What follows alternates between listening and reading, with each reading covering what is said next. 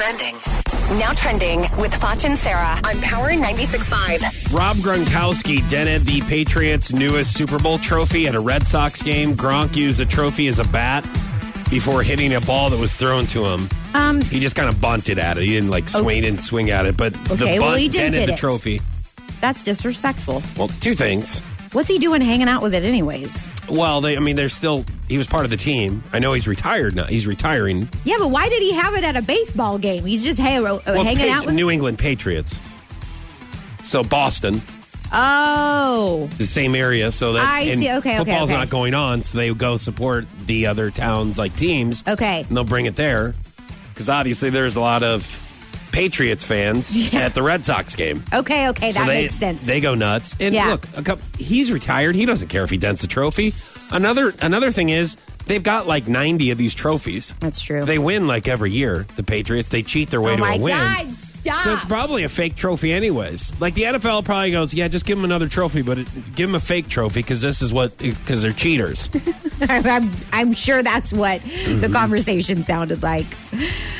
So Netflix doesn't like the term chick flicks. So they want people to stop referring to romantic comedies as chick flicks. And I don't understand what the big deal is. Everybody loves chick flicks. Even guys who try to act like they don't. They do love them. And I have a lot of respect for the guys that can admit that they love them.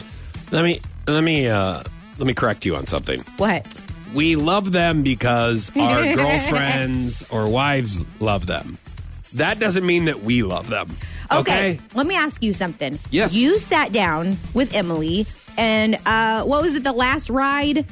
And no, the that longest is not ride. Right now. It sounds super with Scott Eastwood. Super naughty, but it was a rom-com. It was a Nicholas Sparks movie. Okay, so yeah, it was rom-com. And you teared up. Didn't you? Yes, he did. I did not. Yes, he did, you guys. You forgot that you told me that, and yes, you did.